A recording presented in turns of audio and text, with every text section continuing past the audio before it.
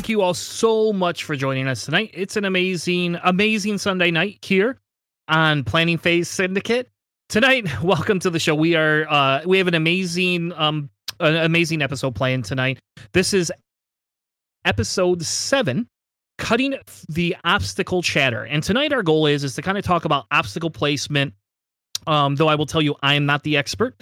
That's why I have these other two gentlemen that will be joining me in a minute, because my obstacle placement is typically based on the fact that I play a lot of swarms, and whether I want my opponent to run into rocks or not. So we brought on a couple other people that know a little bit more about obstacle placement than myself. And then we're also going to be talking about cards during our roll call segment that actually affect the obstacle placement or utilize some of them. We have a system malfunction segment tonight as well, where we're going to be kind of talking a little bit about some cards you've never heard of. For example, the Teflon Belly Rub. I don't know. It's really good on my pork, pretty good on the steak, not so good on the chicken. But we're going to talk a little bit about some unknown cards that are partially to do with obstacles, that are things that I would like to actually see in play at some point in the future. And I'll get into that in a little bit, because I'm actually very excited about the Teflon Belly Rubs, because I love seasoning and I really love that card. And then we're going to do a Rebel Hangar Cadet. Charles is going to help us build a scum list that is hopefully a different variation than what Ryan and won the Lamu tournament here this weekend on GSP, our Gold Squadron podcast. If you don't know who they are, but know who we are, thank you. We love you, and that's amazing. But we're going to be talking a little bit about the tournament Charles and I played in this weekend, some of how fun we were about things and different things like that. Without further ado, though, let's bring in Charles and Matthew. How are you tonight, guys? Good? Do I have anybody? Doing all right. So tonight is going to be super fun, because we get to talk about obstacle placement, right? So we've done all this prep work through episodes 1 through 6 about the planning phase, system phase, setup phase, and all these different things. And I really wanted to focus on obstacle placement this week, because to me, it's a very important part of it. And it was kind of funny, because I think Matt is the guy that got me to watch. It's the 186 Ali Pocknell video. Squadron 1. Is it 186? 186 Squadron? It's either that or 176. Ali Pocknell, yeah. It's Ali Pocknell. I don't know. We'll find a link and post it later if you all want. But they use a different system than TTS, but they go into depth about what they would do for obstacle placement. And I think the difference is he's talking about it from a tournament setup, from, these are people that like do this and like win all these tournaments. And none of the three of us have ever won a tournament. So, well, I think Charles might have, but at least the two of us have not won tournaments. So it's kind of, we're going to go through this on a different matter, because we're going to talk to you about how you would set them up to benefit you versus what you need to do to win a championship, right? Because let's face it, the goal of the show is to help out beginners as they start out. And in the end, if you know a little bit, you can be a little bit more dangerous than you are. But without further ado, Charles, how was your weekend? Overall, it was good. I only had one day off, which was my my time for Lamu. I went 2 and 4, so not my best outing. But flying an extremely non-meta, something that I had fun. And for the first time in a premier level tournament, I didn't drop. I played all 6 games all the way through. I think that was helped by a player who graciously had some technical issues and bowed out. So I had an hour-and-a-half break in the middle of the tournament, which helped me kind of push through to the other half. But other than that, I think it was a pretty solid outing. Scum was very well represented, top faction count for the tournament, so I was very happy with that. Lots of different lists, lots of Zam Wessel, both crew and pilot, so I would probably venture to guess that in the next points change, whenever we get that, I think Zam would go up, Thermals will probably go up, and I would venture to believe Gleb and Gamut Key will probably see points increases on those, because they were a plenty this weekend, that's for sure. Yeah, and I think Charles, I think the Zams are probably necessary at this point. I mean, at this point, we've all probably played enough Zam to choke a horse, and or if you've played against us, you've probably played enough Zam to choke a horse. And so I do think that to some extent, we're now seeing another overpower, kind of like what we did a little bit with Boba Fett at the beginning of last year, and how Boba was so prevalent in the meta. Well, if you're running CIS, the point of running CIS is not to run 2 fire sprays, right? I mean, like in the long run, we have fire sprays in Scum. You want to run Scum, you can run fire sprays. You don't need to run them in CIS. And adding them to CIS has been a blessing for me. I've enjoyed it so insanely much. But at the same token, it's taken away from kind of that original style of the Separatist play.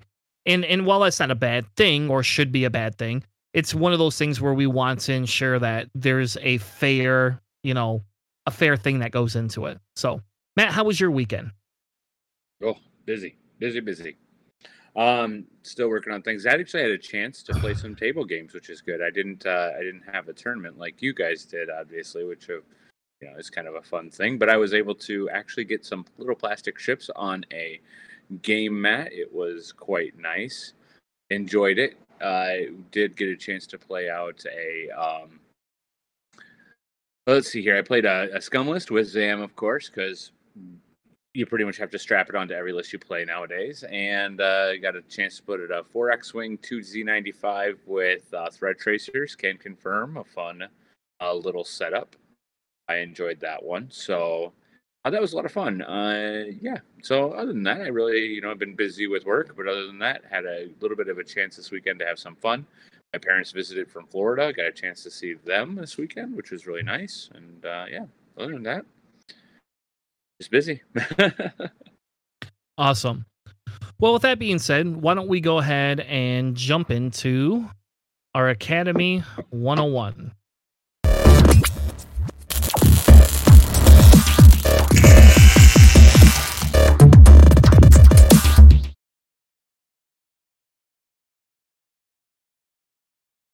So tonight with our Academy 101, I thought we're going to bring up TTS here a minute. And we're going to show you some rock and obstacle placement. Correct, Charles? So Charles, if you want to go ahead and intro it, that'd be awesome. Sure. So one of the first things that you do when setting up your initial playfield, and one of the first things that randomizes the game is generally your obstacle placement. Now, what are obstacles, you may ask, especially if you're a newer player? Obstacles are one of 3 objects that you can pick from. You can have 3 different obstacles. They can all be the same type, but they have to be different ones. Each player brings 3 to the table with them, and then you place them based on first player order. The obstacles that you have a choice from are the asteroid, which is this rock here. With an asteroid, if you go over the rock or land on the rock, you miss your action. You roll 1 red die. On a hit or crit, you take that damage, whether it be hit or crit. And if you land on the rock, so a piece of your ship remains on it after completing its maneuver, then you cannot shoot. This is the only obstacle that has that side effect, that you cannot shoot if you are on it. They are very punishing obstacles should you decide to play them. The second obstacle that you have the option of is a debris field. With a debris field, or a debris cloud as they are commonly referred to, if you fly through or land on, you take a stress, which also causes you to miss your action for that turn. You roll 1 die, and you take damage in this one only on a crit. With that, you do get to shoot if you are in the debris field. And then the third and final object that you have the availability to choose from is the gas cloud. Now, these are newer, I guess, would be the way that we would look at it. They were the most recent addition to the obstacle placement. With a gas cloud, if you fly through or land on, you lose your action for the round.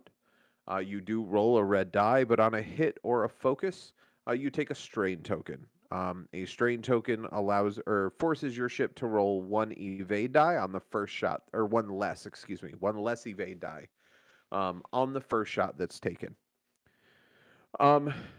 If you shoot through any of these obstacles, the defending player gets one additional defense die to roll against you.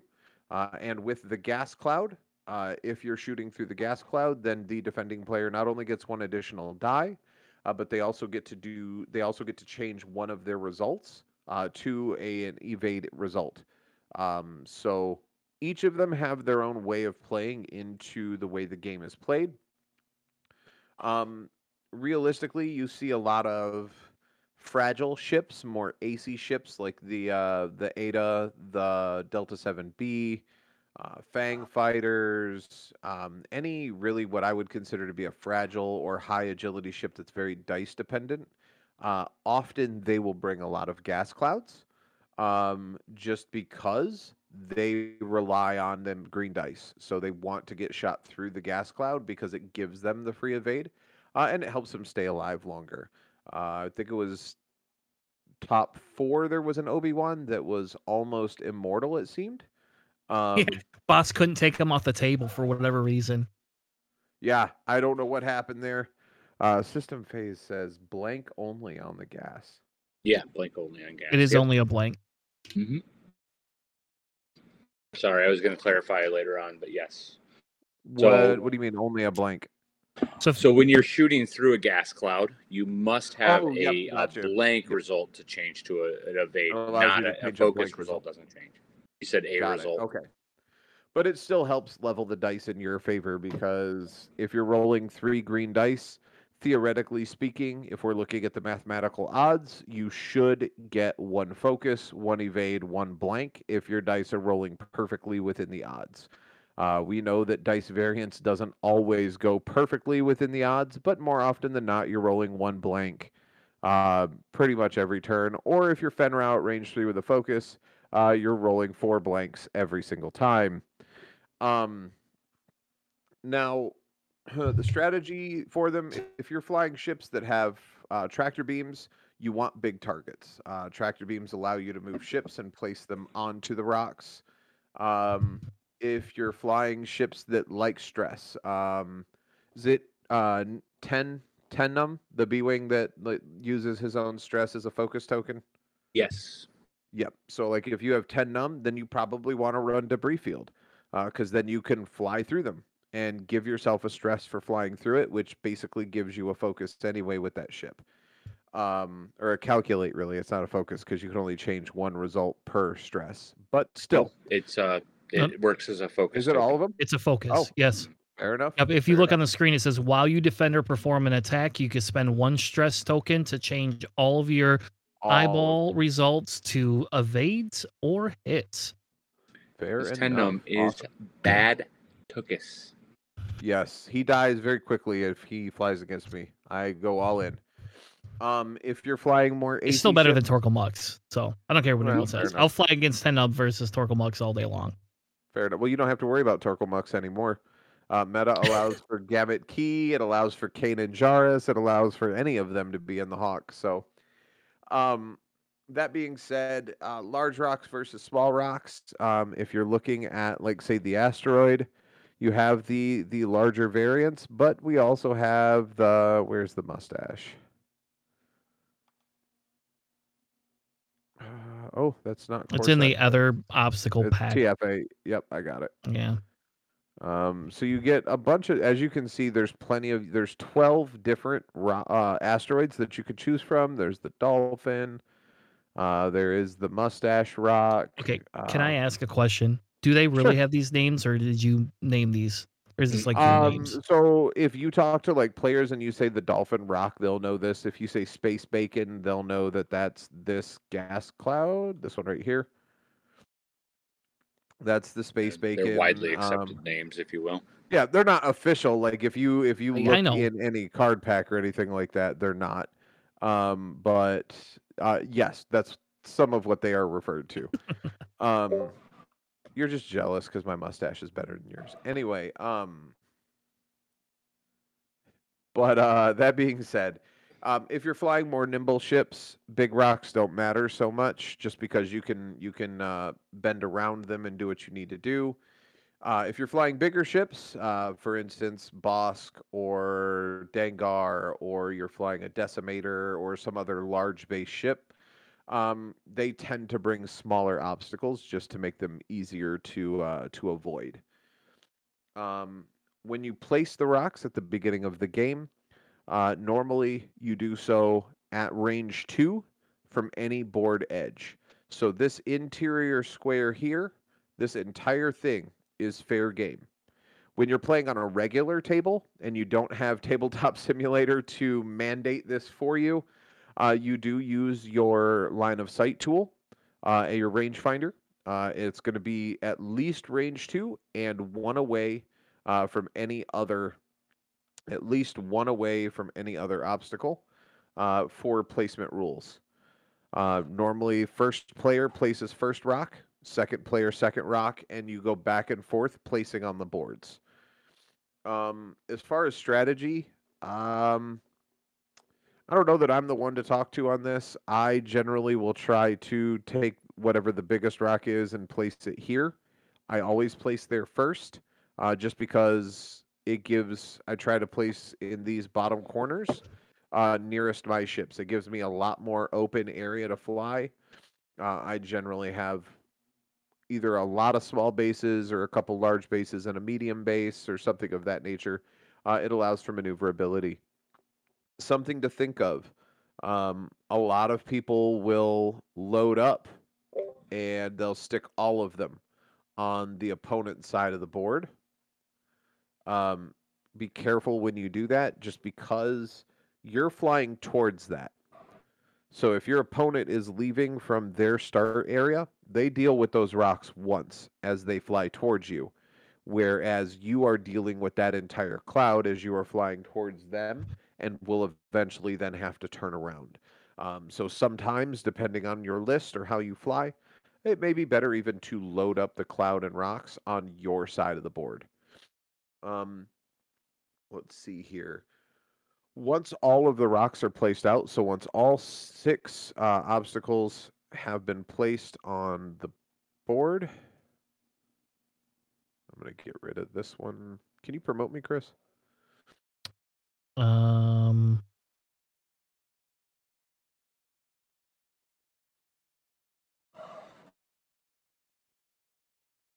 know what? Don't worry about it. I got it. Mm-hmm. So now that we have all 6 of our obstacles placed on the map, then we go into ship placement. Ship placement for this changes the rulers a little bit, so you are within 1 of your board edge, so within range 1 of the board edge. You can place your ships however you want with whatever heading that you want. However, there is one alternate option here. Bear with me just one moment.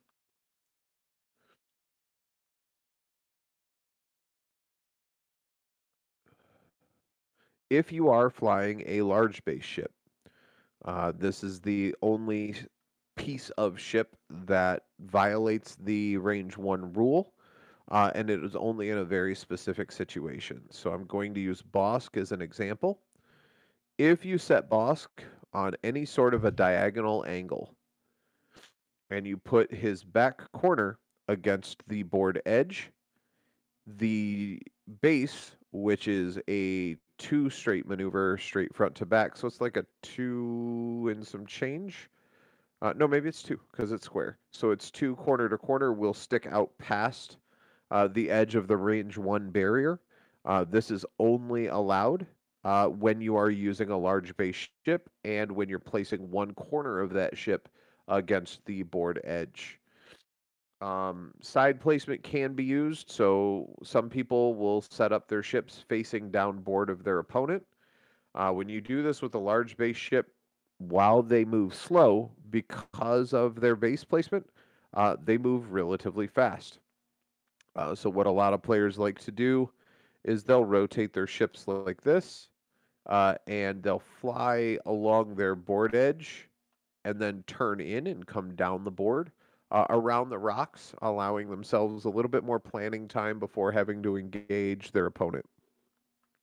Now, with Bossk, you don't have to worry about the last step of placing your ships, but with ships like Dengar or any other ship that has a turret arc, the last stage of placing your ship is determining what direction you want your arc to be facing, whether you want it out of the front of your ship, or the left or right, or in some cases even the rear of the ship, depending on your preference or what your plan is as you're flying in. With that being said, it does allow you to be able to plan that. Once all of your ships are down in pilot order, you then start the game. You start planning your maneuvers and getting ready to roll dice and shoot at each other. As far as obstacle placement, it's a lot of flavor. It's a lot of taste on what you want to fly for your list. Placement, if you're flying big ships, like I said, you want to keep them spread out. If you're flying big ships, you want to keep the rocks tight together so you have more board space to fly on. If you're flying your small ships, you want to spread them out so you have more room to fly in between each one of them and not have to worry about hitting anything. If you guys have any questions on rock placement or anything like that, please feel free to let us know. We're more than happy to address any in the chat. But that is essentially most of rock placement. What about you guys? Any questions or anything that I missed in going over that? I actually did have a question. You didn't really cover placement to discourage placement or to stop placement of other obstacles. So placing obstacles to make it impossible to put another obstacle in certain spots. Have you ever done that? Exclusion placing.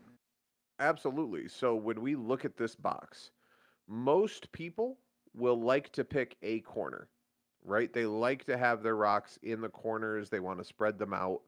But something that you can do that messes with some people is if you go 3 out and 2, or even 3 and 3, because this rock is now within 1 of this, I don't think there's an obstacle that can be placed in this corner. So even the smaller ones, I don't think they can be placed in there. I might be wrong, but I don't think they can. Nope, I think you're right. I ran into that this weekend, just so you know. So when you place them inward, such like this, then you force your opponent's hand in where rock placement goes. So like this one could probably, maybe, nope. So you could fit one here in the center, maybe. Ooh, did I do that right? That you can't even put one in the center anymore? Maybe. Depends on where it's at. You can put something just slightly. There you go. You could fit that one there, and then I don't know if this would fit, but you'd probably be able to fit this one out here. So if you guys happen to be running a swarm, the way he placed that 3 and 3 from that corner, it can be nice if you do place an obstacle in that particular spot to help where you're going to engage. If you can engage, if you're a jousty list and you know that's where you can kind of control the engagement a little bit. That's one of the things that I found to be useful, is to try to set rocks strategically so that way you have like different 8 places where you can engage with the swarms, where you can move around and still have some movement ability in kind of like your box formation or whatever formation you're flying in. That's what I found. Yep, no, absolutely. So go ahead, Chris. If I'm playing in a swarm, I either do this or I try to put them closer together like this so that I have 2 as close to center. And I say that because what'll happen is the probability that your opponent will let you do that is very low. But because when I'm flying out with my swarm, if I can be in the middle of the board and just rotate around my rock, which is what some droids can do, which seems kind of scummy, but it's not. It's not as bad as Torkil Mugs. But you can it's not. You can just rotate around your rock. So if you're going to fight against that, right? You move your rocks the larger ones farther away. Because then if this leaves a bigger clearing, Matt's right, technically I have a bigger clearing to manipulate and move and barrel roll. The problem becomes is here comes Bosk, boo, boo, boo, boo, boo. I have to sit out here on the far sides now. If you're a small ship coming in here, I'm now looking at minimum of range 2. I lose my range 1 bonus. Whereas if I force here, I have range 1 bonus. I don't know, can we toggle that when it's not locked? I think we can. You know, I have somewhat of a range 1 bonus by landing on this rock anywhere around this area. So if I have 2 of them pretty close together, I'm now taking up a large chunk of that. So that forces them to fly around the outside no matter what. Period. Yep. And if I'm flying large base like scum ships, something that there we go. There you go. If I'm flying larger base ships, something that I will do as well is I'll load this corner.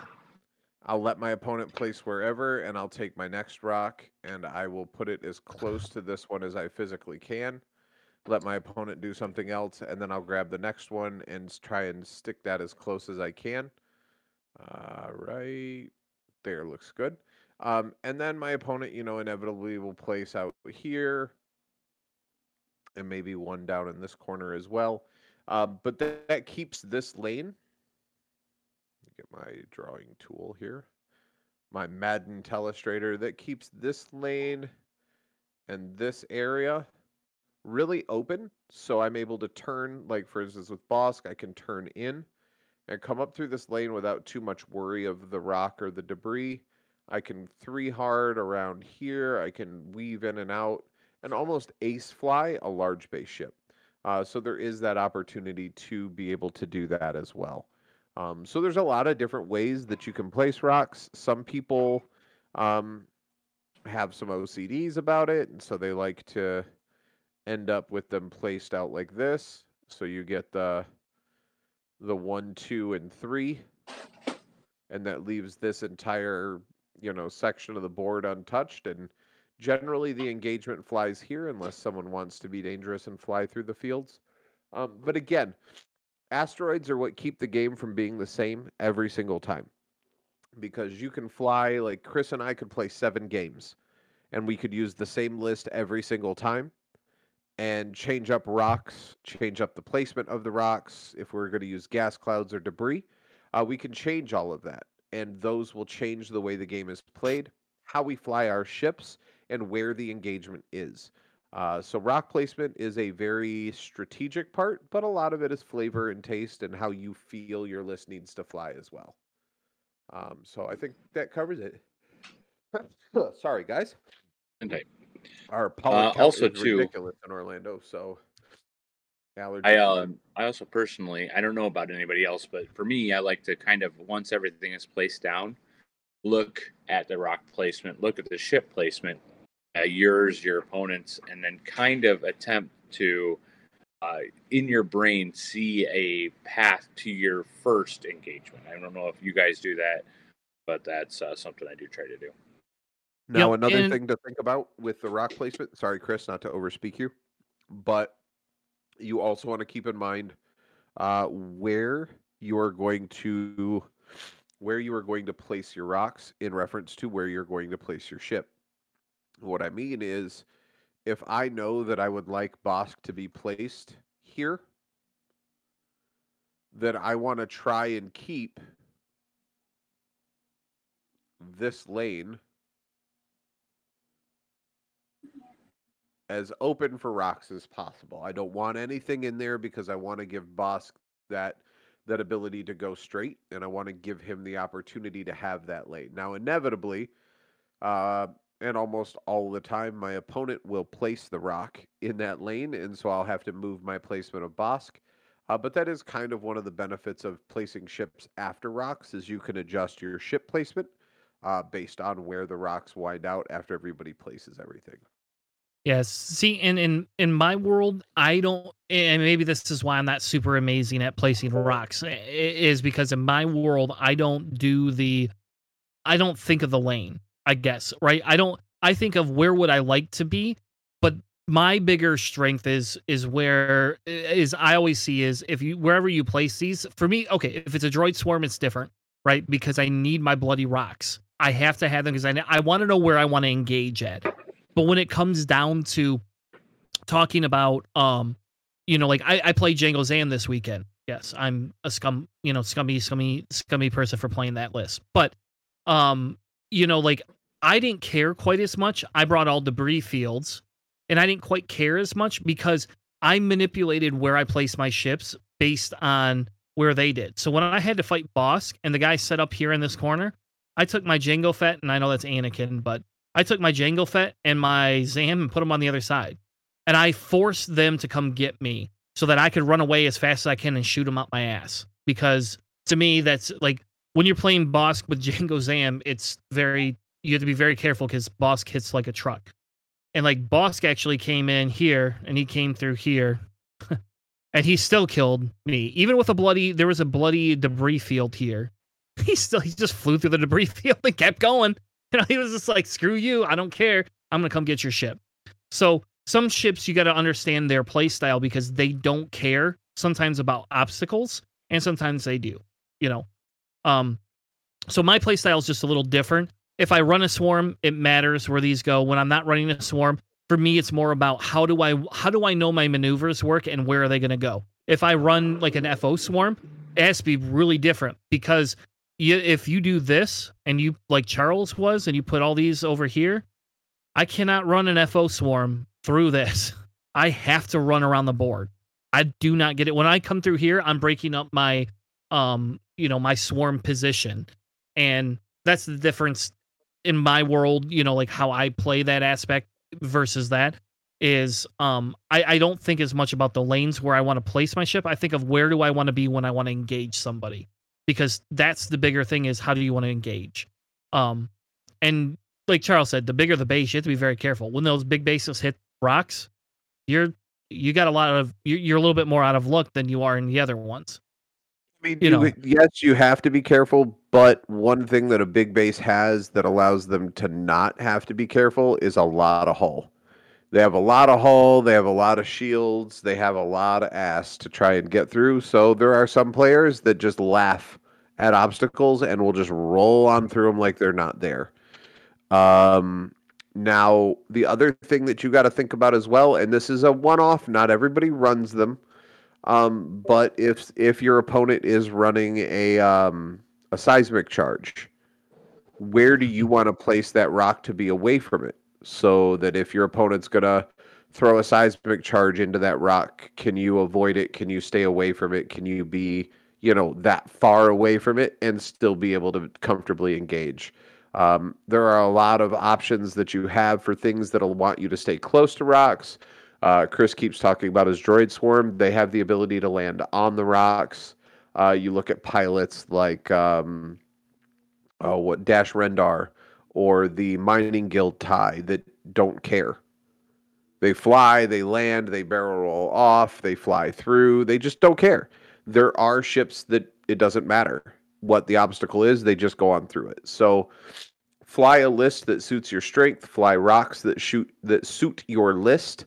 Or if you know what your opponent is playing. So for instance, if your opponent it's a casual game like Matt and I are going to play, and Matt's nice enough to send me his list ahead of time, maybe I pick my rocks to mess his list up. Maybe he's flying big bases, so I pick big rocks so that I can make sure that they're in the way of his big base ships and mess with them a little bit. Who knows? But that is my 2 cents on rock placement and squad placement at the beginning of the round. Awesome. Why don't we go ahead and get to our next segment? Let's get into the roll call.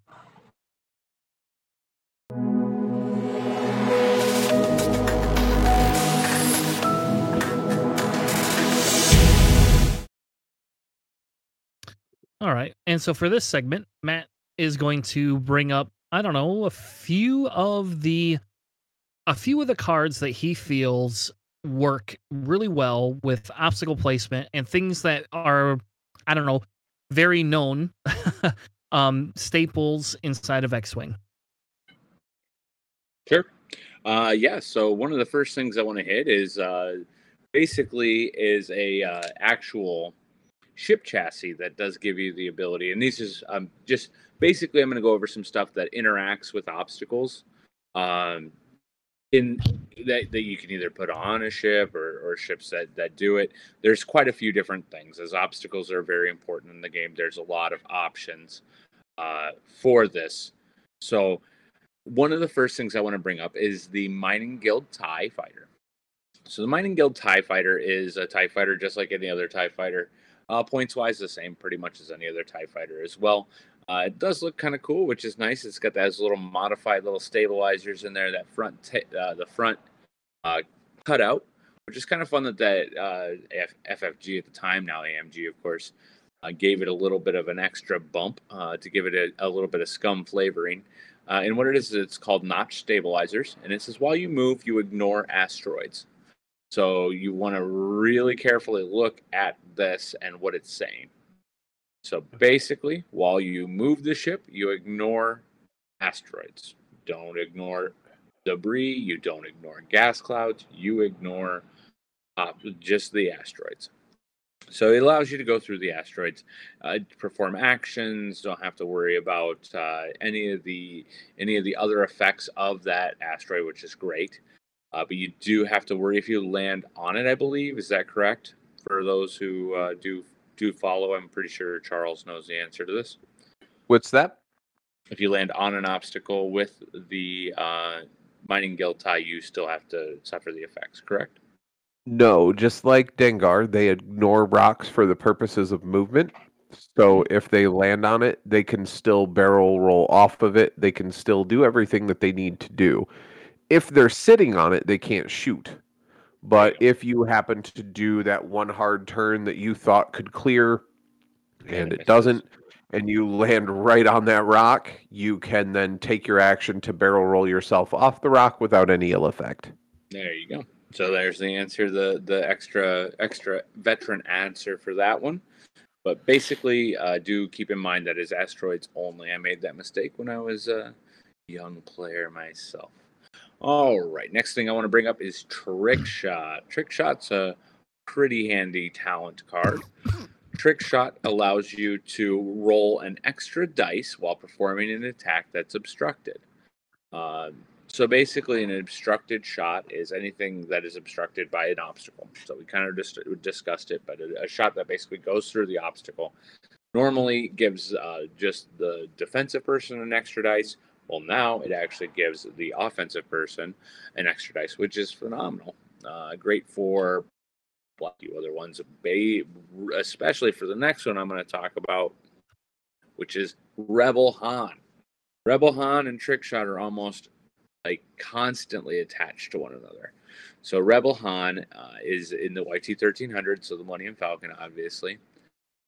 And what his ability to do is it allows you to, after you roll dice, any dice, and you're at range 0 to 1 of any type of obstacle, you may re-roll all of your dice. You know, it must be all of your dice. And then it does allow you to have that extra dice if it happens to be obstructed, of course. So really cool. It doesn't count as the extra re-roll, which is really great. So you can use Rebel Han, and actually, you know, I mean, now that that's being said, Scum Han also does. So I'll actually really quickly read that one too. I'm kind of giving my TTT team a workout.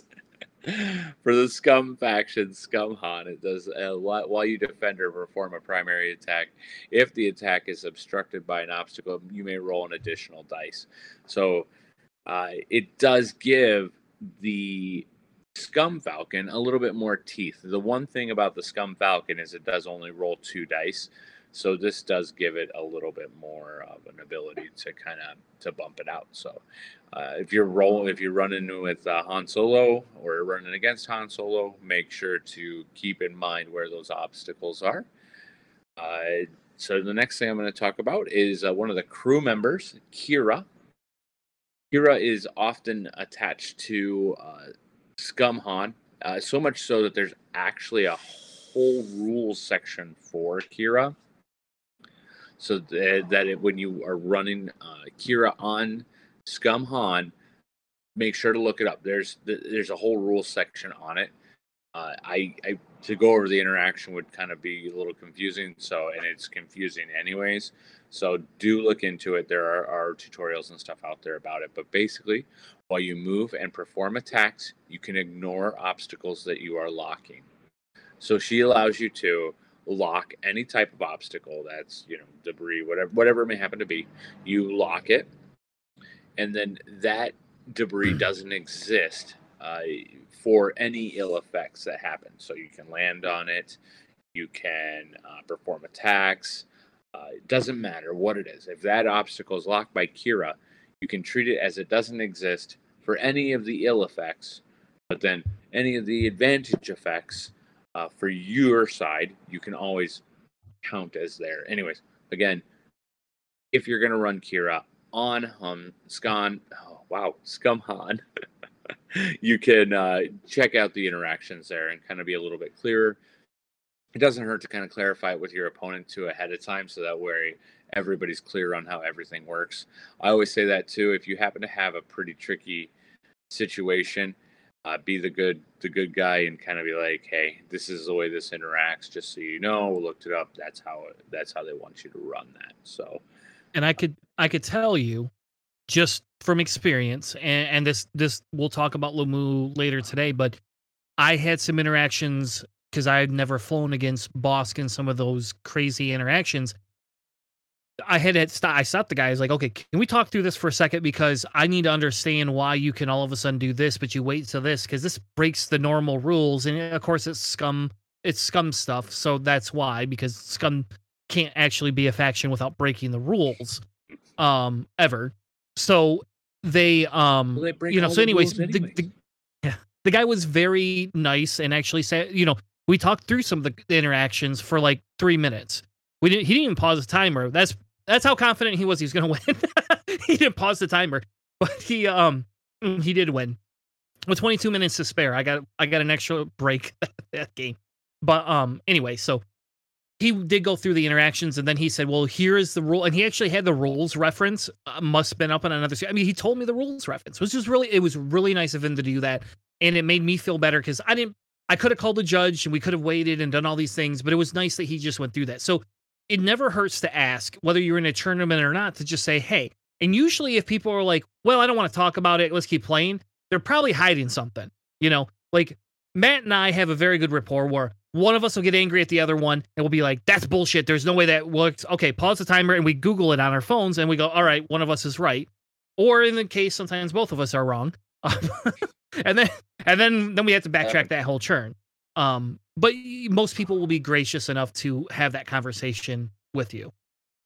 And just those interactions there too, which the way Chris talks about it, it's definitely important to know that is kind of what spurs me to personally check my interactions ahead of time.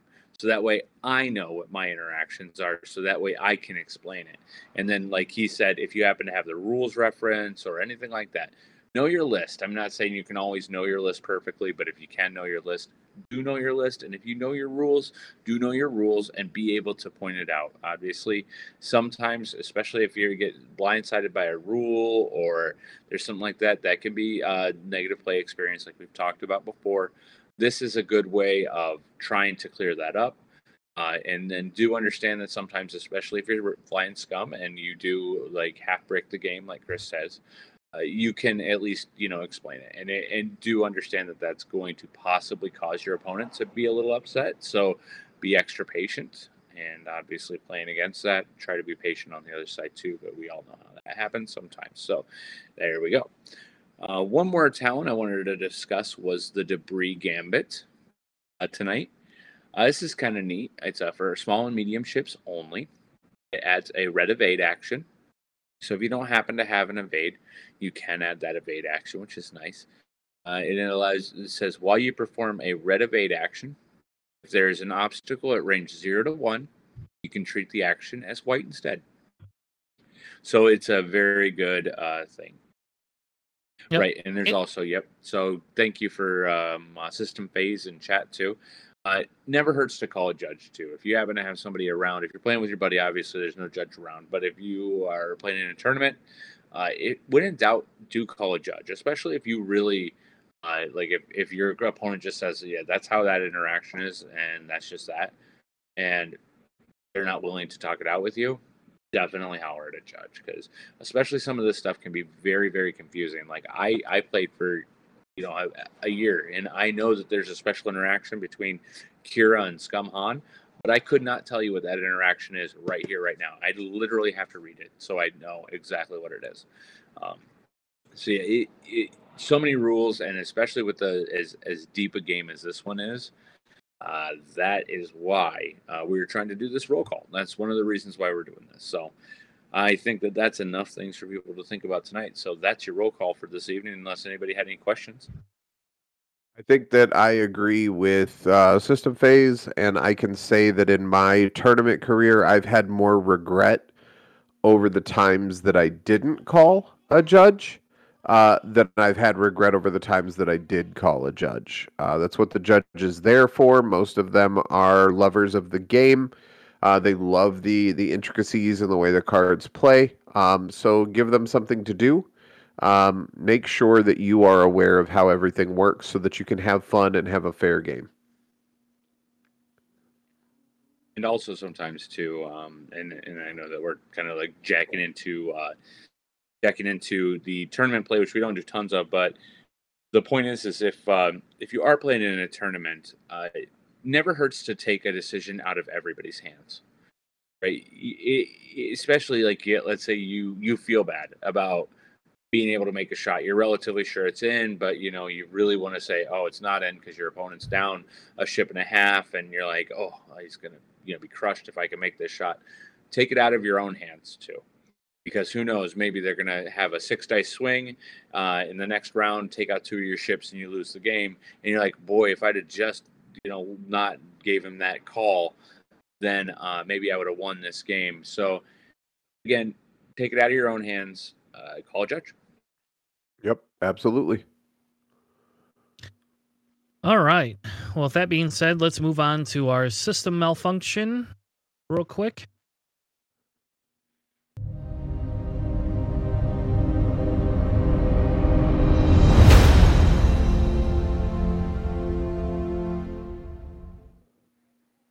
All right.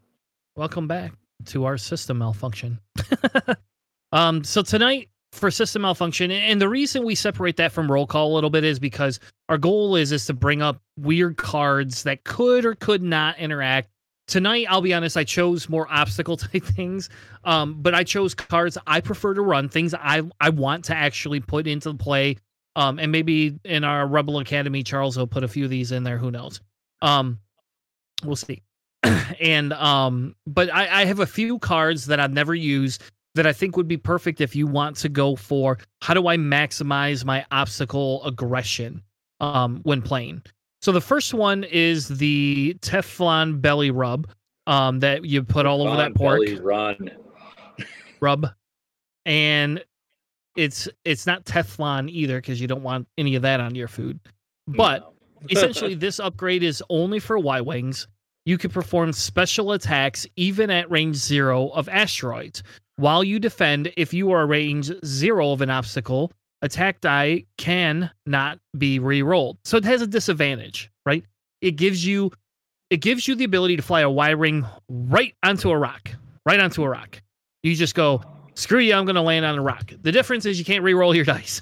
So whatever your 2-dice attack is, that's what it is. Now, the only thing I don't know about, and maybe we could get some clarification in the future, is I'm guessing that affects your any sort of missile, turret, any type of dice. There is 0 re-rolling. Now, the thing I need clear... It's only special attacks. Yep, there you go. Yeah, special attacks only. Ordnance or special weapons. Yes.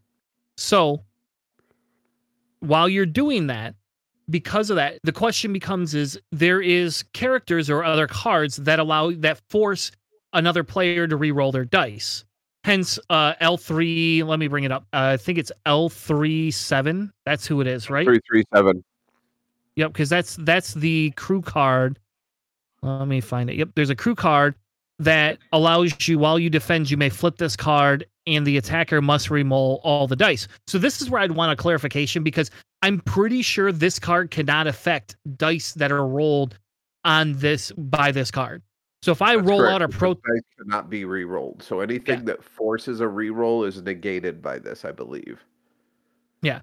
So on a positive note, if you ever ran into a list like that, the probability of this is so low, it's not even funny. Unless you decide that Teflon belly rubs are like the best thing in the world. I like a belly rub too. I won't lie. But you know, that's kind of the thing, is like there's a couple of cards that could affect this. Call a judge, whatever you got to do. But I would wager right then and there that's not a possibility that's ever going to come up while you're playing. Another one is Q7, and it's an astromech. Now, this astromech is only able to be ran in Republic, but this astromech tells you while you barrel roll or boost, you can move through and overlap obstacles. Now, that's pretty good to some extent if you can get an astromech, because if you think about this, if you are an ace and people see that, right? You can all of a sudden turn around and say, I'm going to come in here, and for my action, I'm going to barrel roll out past this obstacle and force you to take or give me the extra green dice when attacking. So as we talked about at the beginning, if you're shooting through an obstacle, the player gets another dice. If it's a gas cloud, there you go. It's even more. But being able to move through those without having taken consequences that's crazy.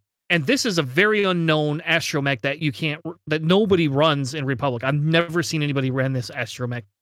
And I could be wrong. Interesting with the Delta 7 Aether sprites and their Jedi reposition. I don't remember. Is it fine-tune controls or something like that? Yep. Yes. Yep. Yeah. This allows them to actually reposition, so normally they wouldn't be able to barrel roll it to, like, let's say through the gas cloud to like the right. Let's say they land on the left side of a gas cloud. They couldn't barrel roll right hand side of the gas cloud because they don't have that Q7. But if they do, they could actually barrel roll through that obstacle onto the other side of the obstacle. Yeah. In that astromech, you want to know how much money that astromech is? 1 point would be my guess. It's 4. It's not 1. It's 4. But if it was 1 point, that'd be insane. Well, that would be a permanent staple. Now, I've never put this. I'll be honest. I've never put this, but I would actually run a Jedi list, because you could run 3 of these Jedis with Delta 7Bs and this astromech, and then you could still fit an ETA. I believe you could fit an ETA still in there. I'm pretty sure you could fit a lower tier ETA in there with them. So it's essentially similar to other meta type lists. But the nice thing about that whole thing, right, would be the fact that you would be able to run those and barrel roll through gas clouds and not worry about it. So I don't know, maybe you can't. It's interesting. You have to, of course, forego regen and stuff like that, but it definitely gives you the abilities to move around a little bit more. It's a cool card. Neat interactions with those Jedi. Yeah. And then the last weird unknown card that a lot of people, I believe it's called Mag. Is it Mag? Marg Sable Closure? Marg. M-A-R-G. Marg. I always call it Mark. Marg Sable Closure. And that is a neat little card that you can run on small or medium-based ships, right? And let me make it bigger a minute. Maybe make it bigger. Can I make it bigger?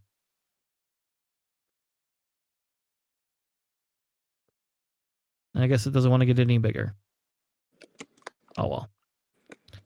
So essentially what that does is that allows you to, after you fully execute a maneuver, if you move through an obstacle, structure, or huge ship, or if you deployed, you may choose one enemy ship at your range 1 to 2, and that ship gains 1 stress or strain token, which the strain token then affects how many green dice you roll when defending for the first shot. So the reason I think this is actually, I actually think this is a pretty decent card, though again, a lot of them there's not a lot of play for it, is because it allows you to move through some of these. So if you can take a Y-wing, or you can take, I don't know, an A-wing, and move through something, yeah, maybe you lose your action, but your action is essentially giving that strain out. Because it's a talent, it would have to be something. So I think, and I could be wrong, but yep, I think you can run them on the Mining Guild ties, and it is 1 point. Correct. And I believe there was a Mining Guild tie list that did attempt to do this. 100% not positive, but I believe you can run a Mining Guild Surveyor tie with the Marg, however you say that, the closures for 24 points. 24 points. Not bad. I also heard a lot about it on Resistance A-Wings. Yep. Yes, I've actually used them on Resistance A-Wings, though they have not helped me very much. Not as much as the Starbird Slash has, but that's more expensive. All right. Well, with that being said, those are some of the weird cards that you're going to find that relate to obstacles that are kind of, I feel those are a very, very fun way to play the game. So, all right. With that being said, why don't we move on to our Rebel Hangar segment?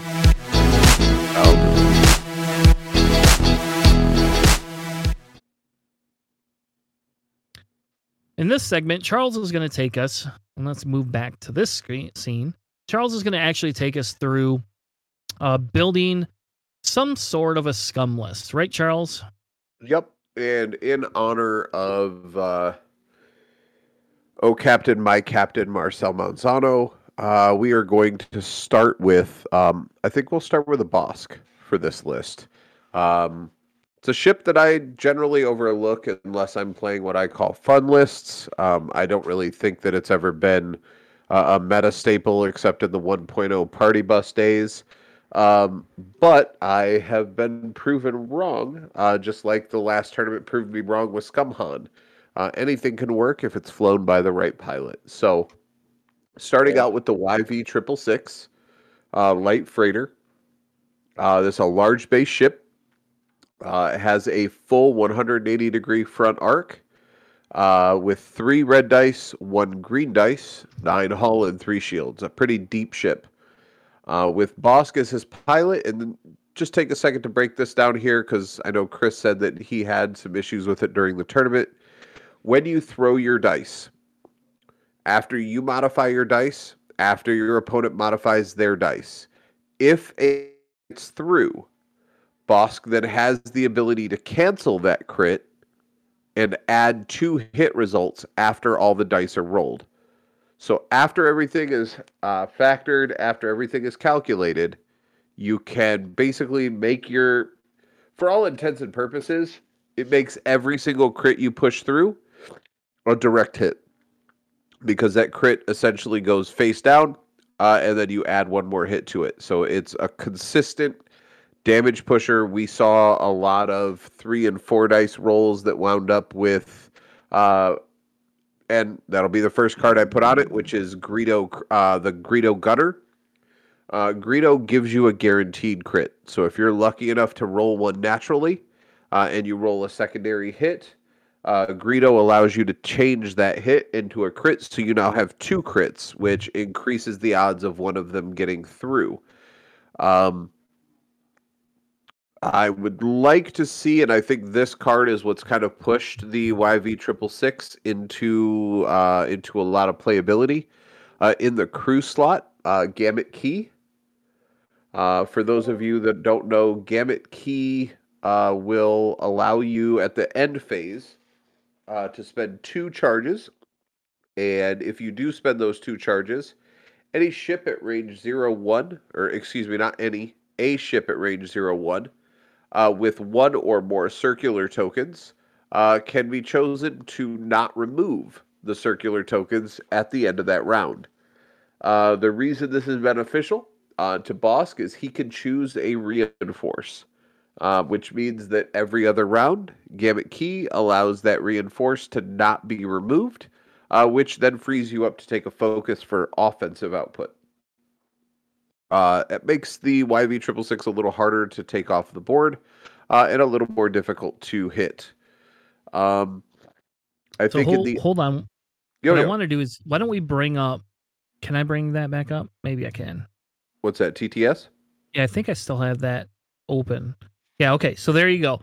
So I don't have the dial, so I can't give you just a range 1 bubble. But see this arc right here? That's his range 1 for any ship. So think of that.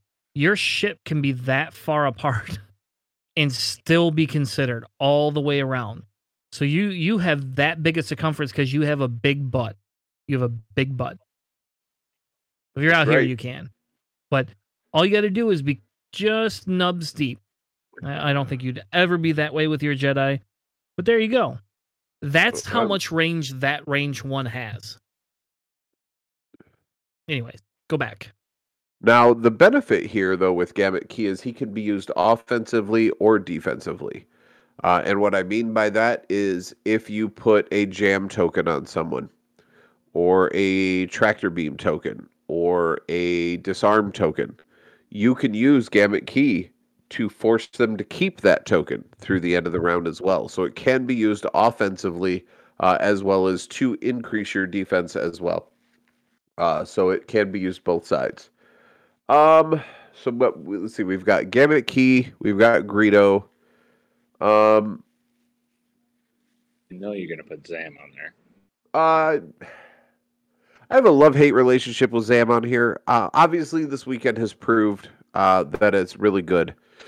Yeah. But for me, only the forward arc is kind of limiting to Zam. I like having him on the fire spray because you have that front-back arc and you get that. You still get the 180 degrees, but it's 180 degrees front-back. But yeah, I do think that Zam belongs on that list, or at least on that ship. I know Marcel ran Contraband. I'm not sure that I'm sold on Contraband being on it right now, so for me, I would take Contraband off. Cutthroat is nice to replace the Contraband charge, but if you're not running Contraband, you can keep Cutthroat off, and to be honest with you, I might even put Marksmanship. Marksmanship is that if they are in your bullseye arc, they can trigger and take a. You can change another hit to a crit. So with the right dice roll and the right mods, you could potentially, between Greedo, Marksmanship, and a natural crit roll, wind up with 3 crits for that round. Nice. Or even 3 crits and 1 hit, depending on how that rolls out. Again, hits are canceled before crits, so the more crits you have, the more likely you are to push one through. Nice. So I really enjoy that. I think that that's a pretty solid 75-point ship. And hull upgrade. Now, can I ask, is there a reason you wouldn't put auto blasters on? Auto blasters. So here's the thing. Auto blasters only converts the auto crit and forces crits to not be blocked if you are behind a ship. Because the ship isn't exactly the most maneuverable ship in the world, the odds that you will find yourself consistently behind a ship instead of jousting is relatively light. So for me personally, I don't think Auto Blasters is a good fit. That normally belongs on a ship that's a little more maneuverable, if you want my honest opinion. All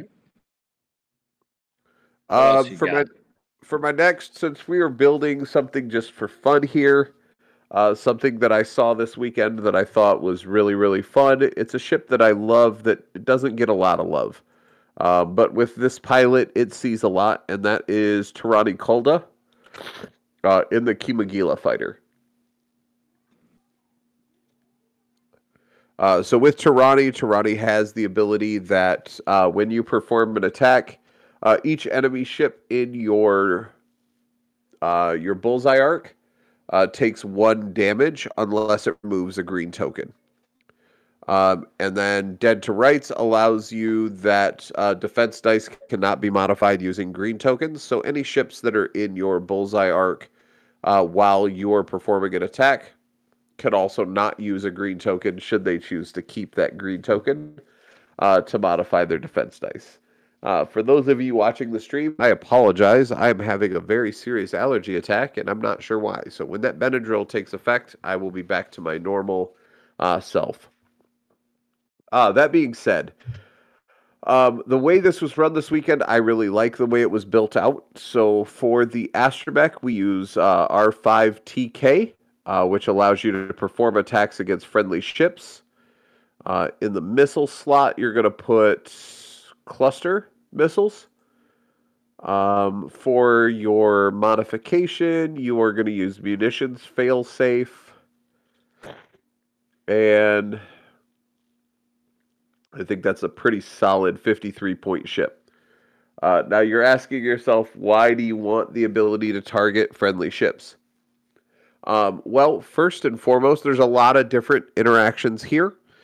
You could use cluster missiles to target Bosk, then using your munitions failsafe, causing Zam Wesell to trigger. So you can spend your first couple of turns actually charging your own Zam Wesell, so that by the time you get to the engagement phase, instead of having to wait for your opponent to attack you for 2 rounds to get your bonus attack, it's already charged. The other benefit here for you. Yeah, buddy. The other thing that gets really wonky here is cluster missiles allow you to shoot out to range 2. So if I were to have, say, Bosk at range 2 of Tyranni Kolda and shoot at Bosk with my first cluster missile, using munitions failsafe to cancel the die, the second charge of cluster missile can be shot at a ship that is at range 0 to 1 of my original target, ignoring the target lock requirement. So I can then choose to fire one off at an opposing ship that I don't have a target lock on and get that second attack. If you aim it right, that can actually trigger Tyranni Kolda's ability twice in a round. System Phase in the chat will know last night I did play a game against him. I lost, ultimately, but I was lucky enough he was flying a LAT and 3 Jedi, 3 Ada Jet, or was it 3 Ada? Yeah, it was 3 Ada Jedi generals in their small ship. I was able to line up that bullseye arc to catch both the LAT as well as 2 Ada. And through 2 attacks, I was able to push 2 damage through on each Ada and strip the green token and put 1 damage through on the LAT without actually firing a shot at him. I was able to fire 2 shots at Bosk and charge Zam fully and deal 5 damage to my opposing team squad without actually firing a shot at them. So when you line them up and it works absolutely the way you want it to, that works out really, really well for you. I think to remember, too, about those cluster missiles that maybe wasn't clear, too. Each ship has to be within that 1 to 2 range. Even if you use it to trigger off of Bosk, you still have to have the second ship you take a shot at be within range 1 to 2 in that firing arc of the ship in order to fire a cluster missile at him. Absolutely correct. Even if that's broken as well. So yeah. So I'm going to put this one out to you guys, because I'm torn at what needs to go in this other slot. Do we go for a Hawk with Kanan Jarrus, or do we go for a Jumpmaster with Dengar? What do you guys think? Torkil Mux on the you could put Torkil Mux on, Matt, and you could run this against him. I'm sure as heck not gonna run against Torkil Mux. So there you go. Unless it's in a tournament. That's I don't think anybody's running it. This is just Rebel Academy. We're trying to get a strong list together. So I don't know. Let me post 2 things. I want to see if they fit a minute. Because we got 72 points. Absolutely. A lot of points. not autopilot drone. That's funny though. I did just buy this. So you got Lando. And then, and this may not be surprising to you, Charles, just because you run crazy lists like this all the time. Okay, come on, ship, come up. Thank you. Let's see here. Where's my Fang Fighter? Where'd it go? Probably in the Fs. Yep. I don't know. I don't think we can fit it. You know what there is room for? I'm curious what your thoughts are on this, guys. So you can run any Quadrajet Space Tug with Protectorate Gleb and a Naked Skull Squadron. You could, but Zealous Recruit, rather. So this weekend, Joy Rekoff is a menace to deal with. Yeah, she wrecked a bunch of stuff. Yeah. Now, this may not work as well, but at minimum, right, you have Joy Rekoff with ion torpedoes, right? And what she says is when you perform an attack, you may spend 1 energy from one of your munitions to force the opponent to roll 1 fewer defense die. So that makes your Tyranni and your boss hit harder. Lando gives you that coordinate function, right? You could probably pick a cheaper one, maybe. I don't know. The only you're thing still off too many points, so Joy it doesn't fit. Ions. It's just that we have 21 points left, and that's that no man's land of ability to add ships that I hate. Yeah, so this probably does not work, but the idea would be is that Joy could come in, either use the torpedoes to ionize, or on top of that, use her ability to make Tyranni and Bosca's attack more effective. The problem is like Matt said, once you remove the escape craft for your coordinate, you have 21 points. It's silly. You'd have to strip something else. And at this point, there's not enough points really to strip out of Bosk. So yeah, not really. So I think that I'm going to scum it up, though. If I'm being honest, I think that I want to go Kanan. Yeah, there you go. Kanan's a good choice. Kanan Jarrus with Protectorate Gleb in the Hawk. Moldy Crow? Yep, always. As well. Yep. 16 points or not, that needs to be on that ship no matter what.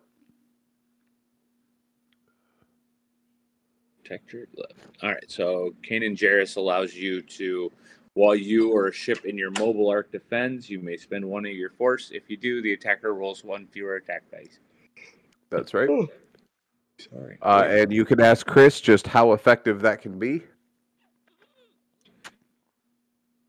Yeah, it's actually extremely effective. Especially because when you only have a 2-ship list and somebody runs that, you're forcing you're using your force for that every time. There's zero reason you would ever use your force for anything else. You don't need it to modify your attacks. Your Kanan is not an attack ship. He's just not. Now, Here's your bigger issue, Charles, is you have a 12-point bid right now. Like, oh, I'm not done yet. Trust me, I'm not done yet. Throw thermals on him. Yep. And hull upgrade, just to make him stick around a little bit longer. That leaves me with 4 points. And either on him or on Bosk, I don't care where we put it, I want Inertial Dampeners. It's a card that we don't see played very often, but with Bosk has the ability to 0 stop, right, for a red maneuver. With Inertial Dampeners, you get, before you would execute a maneuver, you can spend a shield. If you do, you execute a white stop instead and gain a stress token. Why wouldn't you do eliminate marksmanship then? If you put it on, doesn't matter which one you put it on. Eliminate the marksmanship off of Bosk, and you can add a shield upgrade instead of a hull upgrade. And you give yourself 1 more shield. Yeah, I mean, to be fair, you've got 3 to deal with. And with hull upgrade, you've got 10 hull to try and chew through. That's pretty strong for me. Again, it's a one-off thing, but if I'm building for fun, I like to have a little bit of flavor that makes it different than what somebody else would do. Throwing inertial dampeners gives me that capability potentially. Um, and who knows? Maybe you never use it, but maybe you Put it do. on the You party don't know. buff then. If I were going to put it on any of them, I'd put it on the Yep. party buff. Put it on the well. So the thing is it's 3 points on Kanan Jarrus, and it's 4 points on Bosk. It would work the same with either ship. So do you want to keep Kanan in position to be able to use his dice modification more? Or do you want to put Bosk in a position to maintain his shots? Which do you guys feel is more important? Bosk, 100% Bosk. It's not even a question. I get your point with Kane and Jarrus, but the problem is because Bosk is a large and Kane's a small, what you run into is the fact that Kanan would stop and Bosk would go woof, or he's going to run into him. And it's, if it were me, Kanan cannot move worth a poop when it comes to speed, and Bosk actually can. Like, Bosk is really like that YV666, which is my favorite number, is insanely maneuverable for a big base. Like I really like. How about this? I had 2 lists built this weekend with YV666s and that crazy weird Death Star list that you guys built me that has moral eval. I'm actually more excited to kind of run that now, just because I actually kind of genuinely like the maneuverability that ship has. And you get 2 green dice. There's all sorts of things that are benefits to this that you don't get with other large base ships or in other factions. You just don't get that. So like the reality of if I want to stop with somebody, I prefer to do it with Bosk. Now, Charles, I do have to ask a question though, because if you're going to execute it and get a stress token, I miss, and maybe this is just me, but I miss kind of the thing, because Bosk could just do a 0 stop. Is the only reason you would put this on here is if you have to change up what you want based on what the other ships ran? Is that why you would do that? Because I can just dial in a 0 stop and I'm going to get a stress token. Right. No, absolutely. And I don't disagree that he has a red stop. But the thing is if I do a red stop, the next turn I can dial in whatever blue maneuver I want. Watch where everybody goes, watch what everything looks like, and then if I want, I do a white stop that gives me a stress. So I could stop 2 consecutive turns. Because it's a white stop, it doesn't trigger the game ability that forces you to not do a red maneuver while you're stressed. So because it specifies that it's a white 0 stop, you can do it after already doing one. So you can hold Bosk in position. If you've got like a prime shot and you know nobody's getting out of your arc, you can hold Bosk in that position for 2 consecutive turns and be able to take those shots if you wanted to. See, and I agree with that. And I guess in my world, and this is just me, but like in my would see this card should change to not have to take the stress. And maybe that makes it too broken, but I don't know. Like, you're giving up a shield. You're giving up a shield. And I guess you get to stay in place for 2 turns, which is beneficial for Bosk because he has a 180 degree. He can shoot all around himself. So I don't know. I see the point in it. I guess I can see your point. I just think some of me thinks is maybe they should make that a 1 point, 1 point. Here, I'm giving Scum more shit because I think you could almost make that 1 point and leave the stress on there, or make it 4 points and take that stress off there. That's just me. Because if you are already stressed, right, then you can't take an action anyway. This now makes you have to do 2 things to get rid of stress that you didn't have to do before. I don't know. Sure. I think this card should be better, personally. That's just my opinion. But I see what you're saying now with it. I mean, at 1.0, it didn't require the shield. It was just you could perform a 0 stop at the cost of get a white 0 stop, and you still took the stress for it. So you could chain it back and forth if you wanted to. Hey, Jackie. And then you could, you know what I mean? You could use it that way. In this, it kind of makes it a little more punishing, so you're not just finding ways to... Because in theory, right, we could change Gambit Key off of Bosk. Right? So let's we could put this into a further conjecture here. You can change Gamut Key and Protectorate Gleb. So then you could zero stop, take your stress. Protectorate Gleb allows you to well, no, I guess you couldn't coordinate for the No. stress. Nope, you couldn't do any of that. You could do. No, you're right. Never mind. That didn't work the way I thought it would. I thought Gleb was charges, so you could spend the charges to do the coordinate anyway. So But that's here's my the deal. misunderstanding on that. Here's the difference though. So you still can't coordinate. You could. So if we switch these, and I'm not going to disagree with you actually on switching them, because if the zero stop and the internal dampeners on Bosk, Kanan Jarrus, then who's moving first, has Gamut Key, right? And he can tell them once every 2 turns, you're going to keep your token. So the first time you do the zero stop, you're going to be able to keep that token for that next round. So I don't know. Like I don't. You could do it both ways. I see the point of having Gamut Key on Bosk. Gamut Key's better on Bosk just because it's a bigger base. That's why. That's the only advantage. Sure. But I see if you did want to be a little bit even more scummy, you could put Gamut Key on Kanan and force, Boss to keep whatever token he had for that second turn. You could do that. Yep. I don't know. I've like inertial dampeners. I used to run it a lot, especially on the YV666, because it's weird, but it's kind of like a bomb. People forget that it's there until they plan that you've already done a zero stop. And so, hey, Matt just got a lot better looking. Anyway, you do a zero stop, and then they're like, okay, well, you've already done the red maneuver, so now you're going to have to do a blue maneuver, which is either going to be a bank or a straight, or you're going to have to do a hard turn in order to, to shed the stress.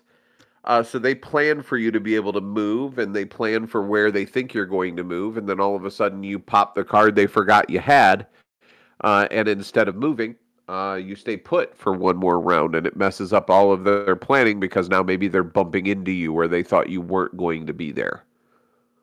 I could then make the argument that you could just use Contraband Cybernetics. That's all. You could. How many points is Contraband? 3. You So you get the same effect, but it's only 1 round. That's the difference. Yeah, the thing was, if I were to switch to Contraband, then I would take Marksman off, and I would put Cutthroat back on, which is going to be 4 points either way. I mean, no, because Cutthroat's only 1 point. Right. So and Contraband's only 3. Yeah, Contraband is 3. Cutthroat is 1. That's 4 points. Or Inertial Dampeners is 4 points. Yeah, but you had Inertial Dampeners and Marksmanship, which is 5 points. Oh, fair enough.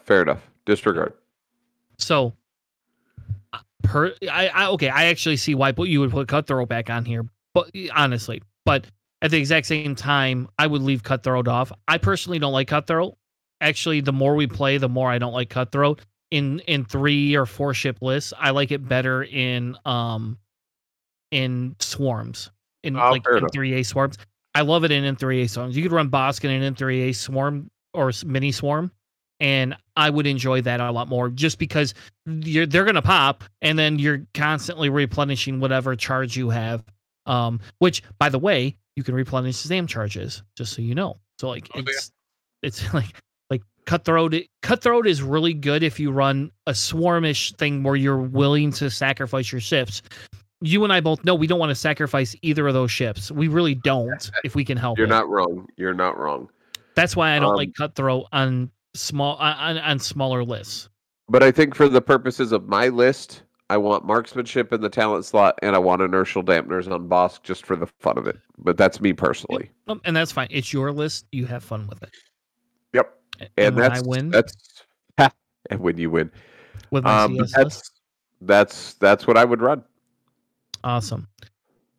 Awesome. Well, and Can we again, do a real Charles, quick rundown on that, guys? What was that list? Sure. Sure. So we So- have Bosk in the YV666, with marksmanship, protectorate, Gleb, false, not Gambit false key. transponder codes. Gambit key. Wait, you're gonna change it back now? Now you're gonna change your tune on us? Come on, man. Yeah. I want Gambit key on Bosk and Gleb on You're making my job hard. Kanan. I don't get paid for this. I Not don't get yet. paid. None of us get paid for this, crazy man. I'm just saying. Anyway, so then you have Gamut Key, Greedo, internal dampeners, hull upgrade, all on Bosk. You then have Kanan Jarrus with, I guess Gamut Key 2. No, you had Kanan Jarrus with Protector Gleb, thermal detonators, Moldy Crow, which is almost a must for the most part, and a hull upgrade. And then you have Tirani Kolda with cluster missiles, R5TK, and munitions fail safe. And you come in at a wonderful, amazing 200 flat. Good choice. Good ship. Good team, I think. All right, for the last segment tonight, and we won't spend too long because we've already been at this for a while. We've already been at this for an hour and 20 minutes. But I wanted to kind of go through, so we talk a lot about how we're as a beginner podcast and these things, but I think sometimes it's good to update people on these are what we've been doing, right? And as beginners, we're still playing in some of these tournaments, right? And I could tell you my story is I came from a game called Star Wars Destiny, which is an amazing card and dice game. If you don't have it, you should have 100% bought into it. It is now defunct because FFG really sucks. And actually, the best part about X-Wing is that it has moved away from FFG. I am so excited for this. And I know, and I don't want to offend any long-term FFG friends. And I get it. They did a good job. The company itself was awful. The actual company, the company that made the decisions, makes very poor business choices for games. With that being said, Star Wars Destiny was like the top 5 selling card game in the world for years. They hit top charts and they canceled the game because they didn't make enough money on it. And that's where capitalism kind of sucks sometimes for some of us fans. Whereas now we're playing X-Wing miniatures and FFG has had that taken away. We now have a studio called AMG or Atomic Mass Games that's actually doing, like, they do miniatures. They've been very successful. And the best part about them, and this is why I'm excited, because for our podcast as a beginner and casual play podcast, is they actually do a lot of casual play stuff for their original Marvel Crisis Protocol game. It's more of a casual game than competitive. Now, don't get me wrong. I love the competitive side. I got into Star Wars Destiny and love the competitive side of it. I played in multiple tournaments for the year and a half I played and loved it. Loved it. Thought it was one of the best things ever. I love playing in these championships and playing competitively in X-Wing. But the best part about AMG is they create all these little things, and there's new things that come out where it supports non-competitive play, where they want to help you create a story, help you create a narrative. And GSP actually just talked about this, so I won't go too far into like detail about it, but GSP actually like talked about what would you want to see different. And the answer to that question for me is that I would like more casual, more story-driven things. Like that's what I would like. And I say that because I'm investing a lot of dollars into these stupid-ass little ships. I mean, they look amazing. Player. Think of how great a single player would be. Like an actual physical playing like scenario, single player option. I know, right? When you don't talk about Epic, you really like if there were some sort of single player option or some sort of casual fun, that would be great. I'm going to jump in here real quick. This is something you guys may or may not know about. It was a lot of fun in 1.0. I played it. It can be played single player. It can be played as a group as well. And I understand that they have adapted it to 2.0. There was a game system that was developed for X-Wing miniatures called Heroes of the Atari Cluster. The way it worked was, think of it more like a legacy game. You pick your rebel ship, whether it's your X-Wing, your Y-Wing, your B-Wing, your A-Wing, whatever the case may be. You start out as a level 1 pilot. You score points for hitting opposing ships, killing opposing ships, and remaining alive. Each scenario, I think there was like 20-something scenarios. Each scenario had a certain number of, like the first one was, I think it was 3 ties and a tie interceptor. And then at turn 4, 3 more ties and another tie interceptor entered the field. Each Empire ship acted based on an AI card. So if there was an enemy ship in this range, in this arc, it would control the maneuver the ship would do. And the Empire ships would hold formation until they flew close enough to a rock that it forced them to break formation. And then they would break the formation and fly away from each other. And it was a legacy style game, so that each game affected what happened in the next game. But it allowed you to play X-Wing single player. It allowed you to play as a group D&D style. So the 3 of us could play potentially and not have to worry about flying the other ships, because the AI cards flew the other ships for us. And it allowed you to complete a storyline where you were leveling up your character, buying upgrades for your ship, so you could buy a torpedo or you could buy an elite pilot talent and stuff like that. It was completely fan run. Matter of fact, you can still find the 1.0 version online as a PDF. And I believe, like I said, that it has been adapted and modified so that it will work with 2.0 rulings as well. Awesome. And you know what, Charles? So your new task for the podcast, and in 2 weeks or maybe 3, we're gonna go through this. I actually want to go through this. I would love to do that. That sounds amazing to me. And like, I'm not as, for me, Matt likes the single player being able to play by himself, and I think that's really good, especially because you don't always have somebody to play with. Like Marvel Champions, I play by myself more times than I probably should. And it's a feel bad because I would rather play with friends. Like, I like the interaction, but I will tell you, being able to play that game by myself and be competitive enough for me to want to play it, be fun enough to play it, that type of thing is important, because especially during the pandemic. I mean, Matt and I played online games way more than we've ever done in my whole life. I've never played online games. It's never been a thing of mine, ever. But like, Matt and I couldn't get in person to play Marvel Champions. We couldn't. So we had to play it on TTS, Not that, and we did that because, I don't want FG to ever shut that down. We even played in person with one another too. So we did. Okay. Like we did. Yes. Yes, we did, using that camera, right? Yeah, we set up cameras and laptops, and that's how we played together. Like we did that with X-Wing too at first, until we discovered TTS was easier to use. But yeah, we actually set up cameras, and that idea came from seeing other people do those things during the pandemic, because nobody knew what to do because you couldn't hang out with each other.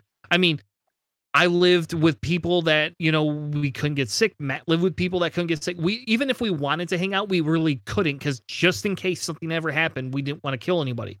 But the idea behind that is amazing. And I guess I'm digressing a little bit from what our segment was to talk about Lemieux. But the idea here is like, that's what I want to see different about these other things. But in the meantime, I'm enjoying doing some competitive play, and I will not lie and say that I ran a list that was, it's fun to run. I find it fun to run. Lots of people hate it though. But I won't say that we ran in a tournament and I played a tournament, and my goal was not to have fun. My goal was to win, to get a specific prize I wanted. I wanted a specific invite. That was my specific goal. In the long run, I actually accomplished the goal, and I was a little surprised I did that. Honestly, I went 4-2 this weekend at Lemieux, however you say that. I came in 30th overall. I can tell you there's a lot of regrets I have. For instance, the first player I played was a Zam, Brewer Kret Grievous list, which I ran 6 months ago. I knew how to play this damn list, and I'm sitting here going, oh my God, like I should know how to do this. He won initiative, and it ended up screwing up half my list, and I lost by 3 points. 3 points. That was it. But I'll tell you, that player was really good when we played. Like, he knew what I was doing because he's running the same bloody ship I was. So the best part about for me for the Lamu thing was the fact that I was able to play in a competitive tournament online when no other things are happening. But now that I have my invite, now I could play. I have 2 more tournaments scheduled that I've already paid for. There is 4 more, I believe, on top of that they're holding, 3 or 4 more that I could participate in. And my buddy and I were talking Saturday night because I'm disappointed I didn't hit top cut. I'm disappointed because I feel I should. My new goal now has to be hitting top cut more often than not, and it's sad because I'm just an overly competitive asshole. But on the opposite side, if I want to play in these tournaments, these other 2, I can run fun lists now. Like I can now do other things because I got the invite. I want to run fun lists, and I think that like to me, the playing in the competitive tournament, I need to take a step back. So I'm reflecting a little bit now, saying, why don't I take a step back? I should have done that beforehand, and why not run something that I find fun, such as a swarm, and fit into the rules. Because we have Charles here, and Charles played this weekend, and Charles ran things that he actually liked to play, and things he thought were fun and competitive at the same time. But he actually was able to play something that he enjoyed a little bit more than I enjoy playing Django Zam. So I will tell you, 2 fire sprays is the first thing I ever tried to play that was meta. So it's not really out of my realm, but I don't know. It was not as fun as like if I had ran 7 ships. Now, I will tell you this, straight up and honest, I have no issue with double fire spray lists. None whatsoever.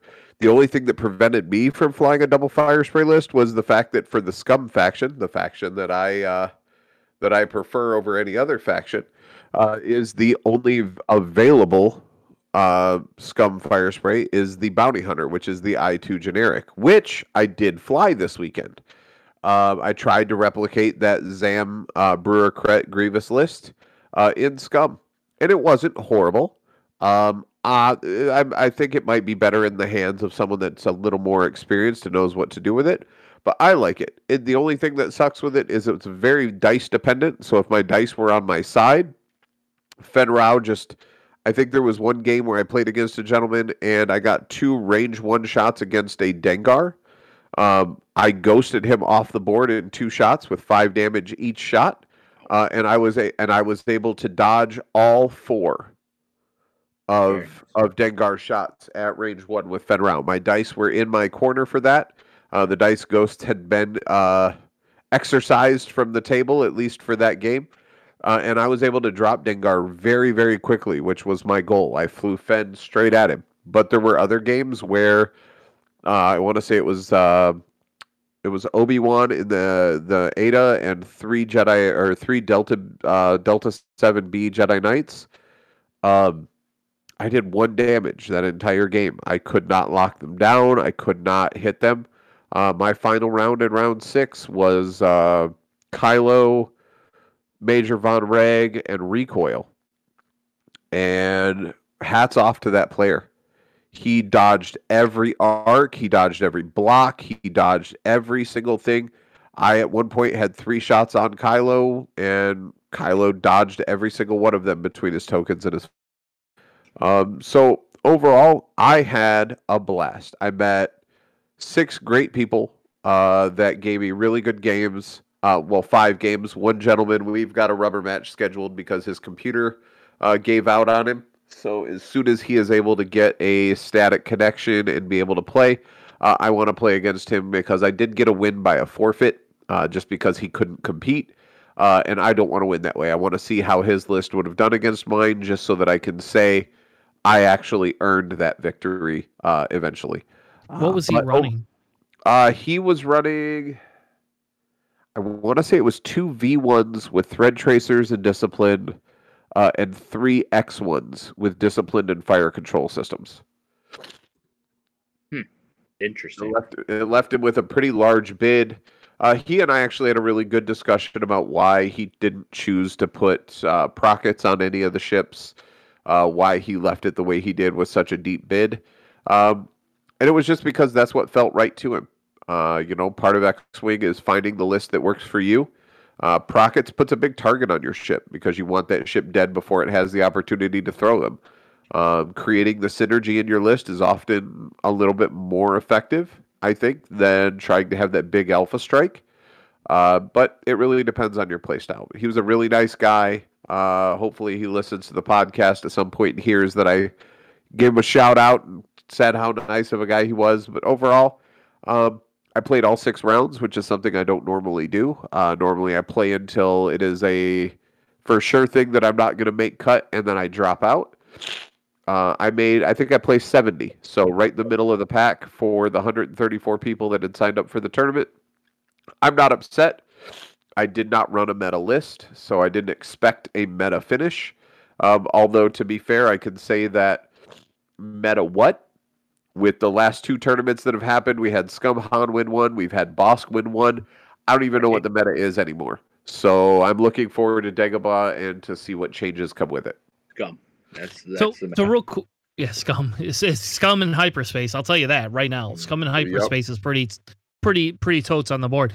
Can we go through your list real quick? I just want to go through your list, Charles. I know we're over time, but I want to go through your list real quick, and I brought it up on the screen. I've got Fenrir with Predator, the Fire Spray Bounty Hunter with... I changed that up.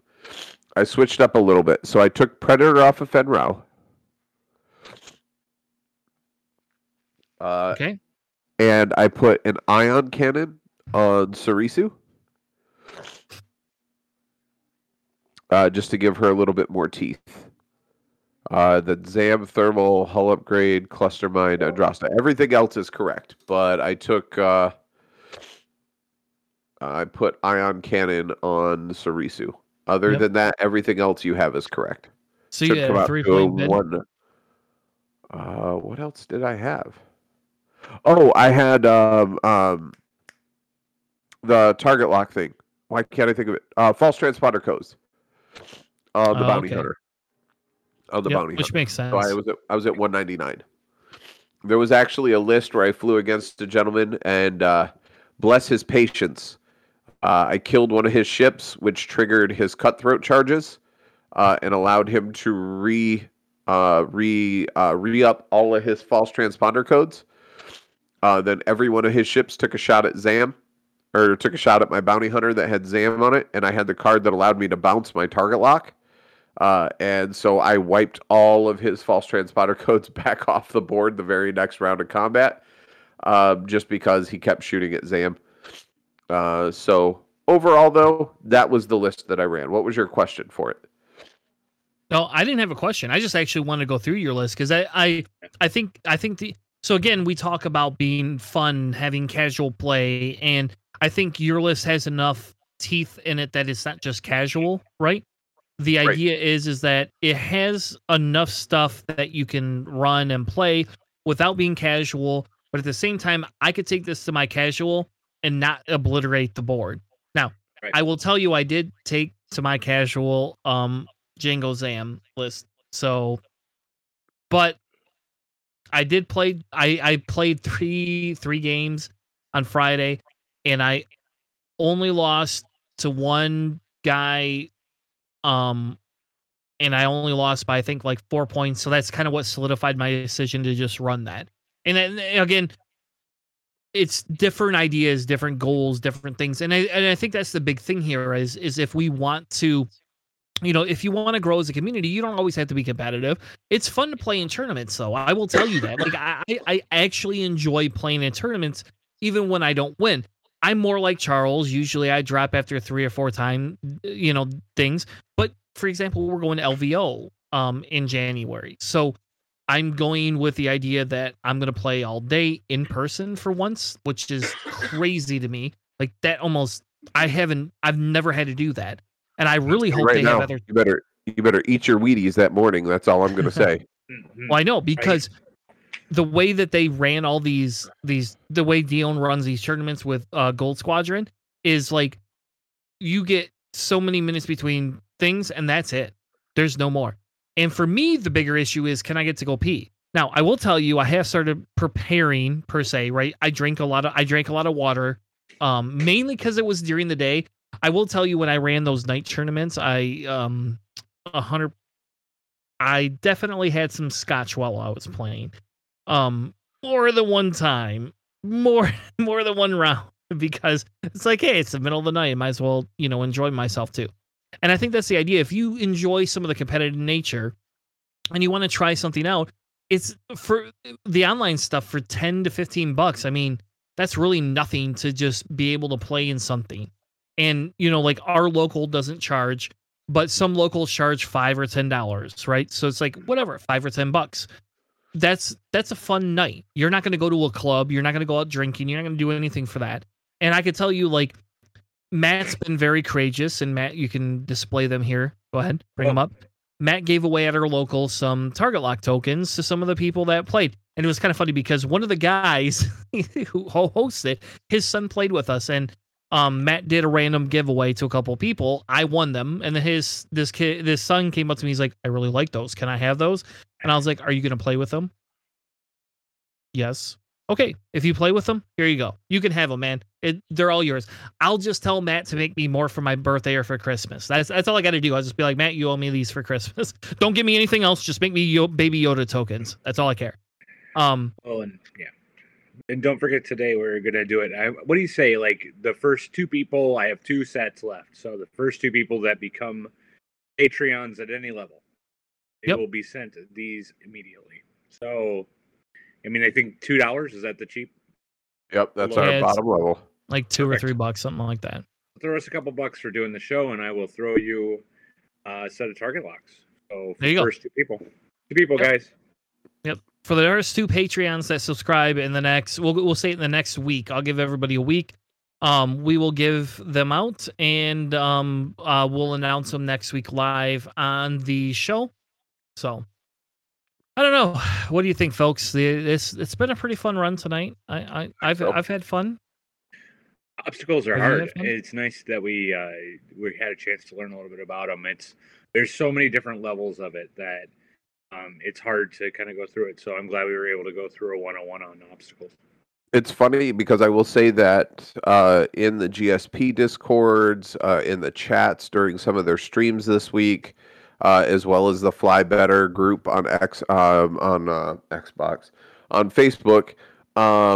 There's been a lot of, hey guys, do you have any episodes about obstacle placement and what the thoughts are behind them? And Ali Pocknell has one, but I watched it. It's very deep into the thought process that goes behind it. I don't get that deep. If you want that tournament level analysis, by all means, I highly recommend Ali Pocknell's version. GSP has one, and they take a completely different take on it. I think Fly Better has one, and again, they take. Thanks, Chris Allen, for ruining that ship for me. But they take. Everybody has their own take on how they do asteroids, how they do different things. So take it or leave it, but again, it's all flavor and how you want to play it. So by all means, go look at those and check them out too.